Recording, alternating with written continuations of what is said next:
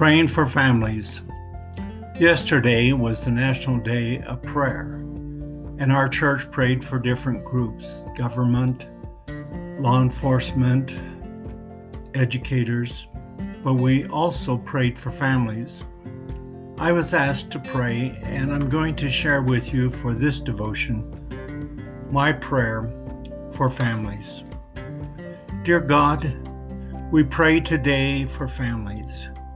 We pray that you will give parents wisdom and strength as they teach their children. I pray that you will strengthen the marriage relationship of husbands and wives. May your love be poured into their hearts by the Holy Spirit.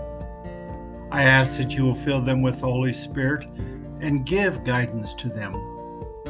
I pray that they will learn to trust in you with all their hearts, and that they will not lean on their own understanding, but in all their ways they will acknowledge you, knowing that you will direct their paths. Holy Spirit, give them a sense of your love and protection. I pray that you will give them extraordinary strength to keep going and give them power to make the family strong. I pray that you will bring healing to individuals in the family when sickness is in the home. God, you are the God of all comfort, and may your comfort be with families when things are happening that would cause them fear and anxiety. I pray that families will be filled with the joy of the Lord. I pray that the peace of God, which passes all understanding, will keep their hearts and minds through Christ Jesus our Lord. May you increase their faith when they are faced with trials and disappointments. Your word tells us that when we lack wisdom, we can ask you and you will give it to us liberally. So today we are praying for wisdom that comes from above to fill the minds of parents and children alike. I pray for children who were raised in a Christian home and have grown up into adulthood, but are not presently serving you. Like the prodigal, I pray that they will come back to God, who is waiting for their return. May we never forget your words that says, men are always to pray and not lose heart.